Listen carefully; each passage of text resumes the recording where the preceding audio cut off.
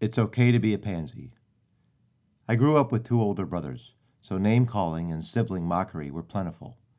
Being called a pansy wasn't a positive moniker. In fact, it still isn't. Taunting phrases of, "you're chicken," or "scaredy cat," or "you're a pansy," while hesitating during a daunting challenge, like jumping into the deep end of a pool, are debilitating when you're young.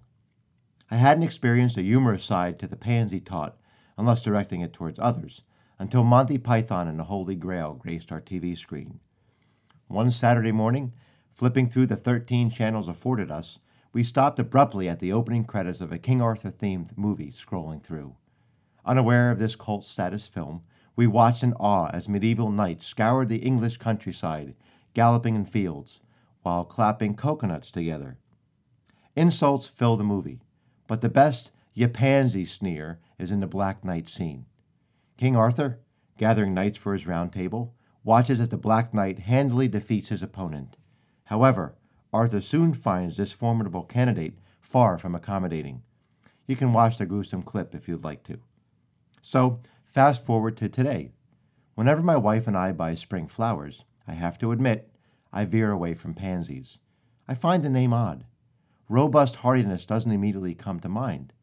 What does is a childhood mocking, and yes, Monty Python. Pansies hold a mixed remembrance for me. Yeah, they're beautiful and full of color, but every time I see them, I think, in an English Monty Python sort of accent, "ya pansy." The other week, I was getting into my truck, and something caught my attention along the edge of our driveway.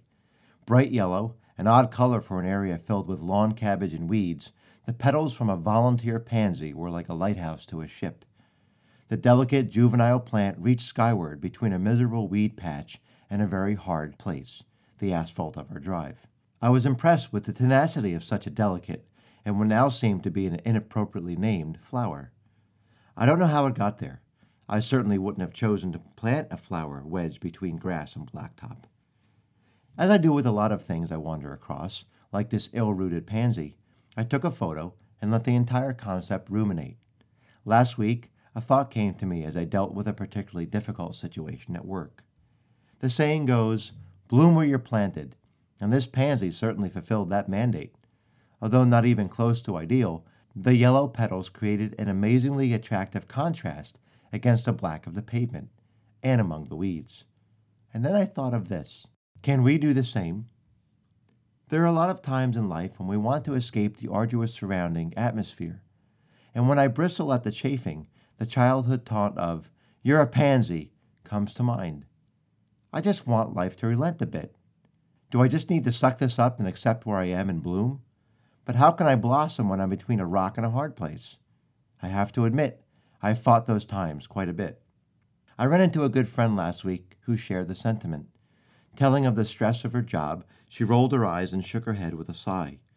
My thoughts drifted to the pansy. Sometimes we become surrounded by difficulties, some so harsh that any growth seems elusive or inconceivable. But what if those strenuous times are specifically designed for our growth?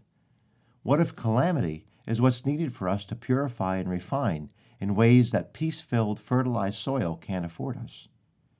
As I pondered this small, determined plant, I realized it's entirely possible to be all I'm designed to be in the midst of a not-so-pleasant placement.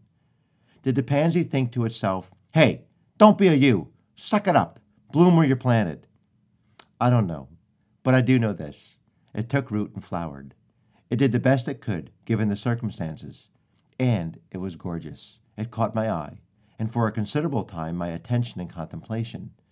That single petite plant has made me meditate on deep things of life, far more than any thriving rosebush has.